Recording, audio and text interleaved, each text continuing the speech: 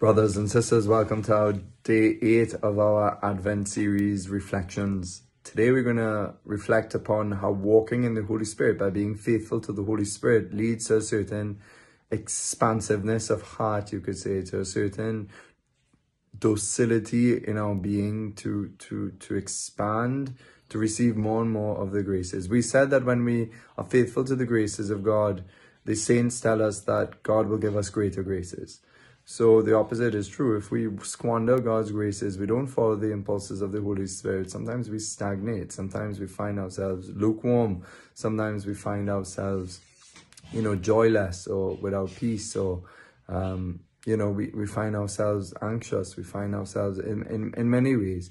Now, all these areas have to be discerned, but the point is, one of the ways in which we can experience dryness of spirit is not necessarily the deep purifications that the mystics speak about, but the fact that we could just be lukewarm, the fact that we could be resisting God. So we don't have the joy of living in the Spirit, the joy of sacrificing for the Spirit, of following His promptings, even if at times it makes us look foolish, if at times the Lord asks us demanding things.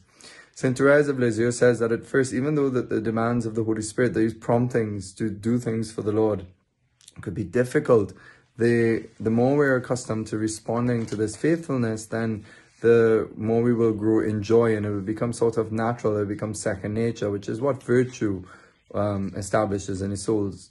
Virtue becomes a sort of a second nature way of acting in good ways. There are many virtues, but the point is that the way of walking with the Spirit expands the heart and fills it with a certain joy and happiness.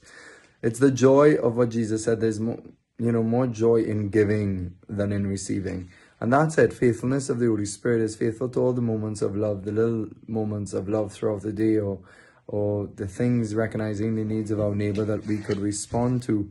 And to respond to that will bring with us a certain joy in the gift of self, which is at the heart of the Christian message. And so, as the faithfulness in us grows and God gives us greater graces, our hearts, as I said, will expand to receive more and more of the Holy Spirit, who is the joy of God, who is the love of God. And so God rewards us generously, but only in the way that only God can know how to. God cannot be outdone in His generosity. God's generosity surpasses the generosity of anyone. And so he knows how to trace out for us a path of freedom as well. So when we learn to respond well to the Holy Spirit, and we become so attuned to the Holy Spirit, or at least we try to be faithful to the Holy Spirit, that when the wind blows, and we don't know often where the wind blows or how it blows, Jesus said, but because we don't know at times the kind of promptings the Lord will give us today, and the things He will ask of us that we know He's asking of us in our heart to do. But these could be difficult. They could be surprising at times. But if we're willing to go with it, then we walk in a certain freedom, because deep down we know that freedom exists when we're detached from sin. We know that we're free when we're not enslaved to our passions, when we're not enslaved to our selfishness, our lack of love. Freedom is the death of self, the death of selfishness. And then one is free to do even difficult things. One is free to love. One is free to follow the Lord with ease. And so the faithfulness of the Holy Spirit, practicing it in little things, will, as we've been saying, will lead to bigger things. But the point is, it will be developing us a certain ease and a flow, if you wish. And when the Holy Spirit comes to prompt us, the Spirit will give us every grace we need to fulfill what the Spirit asks of us. So everything the Lord asks, it will always be accompanied by the grace to do what He asks.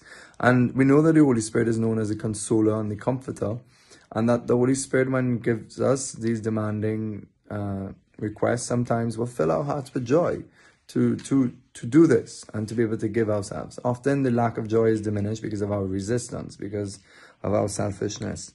But, the Holy Spirit has an infinite capacity to help us share in God's infinite joy and His peace.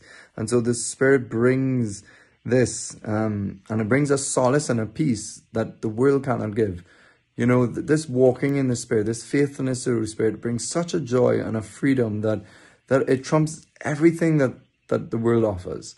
It's only by experience do we know this. It's only by experience can we, put this into action, and experience confirms what we're talking about. Richard of St. Victor, a great theologian in the church, says, I boldly affirm that one single drop of these divine consolations of the Holy Spirit can do what all the pleasures of the world cannot. The pleasures of this world cannot satisfy the heart, and one single drop of the inner sweetness that the Holy Spirit pours into the soul delights it utterly and causes it a holy inebriation. And so, this is the kind of unction of the Spirit that we want to walk in by being faithful to the Holy Spirit. It's what St. Faustina traced out, that this is the path to holiness. This is the shortest path to holiness.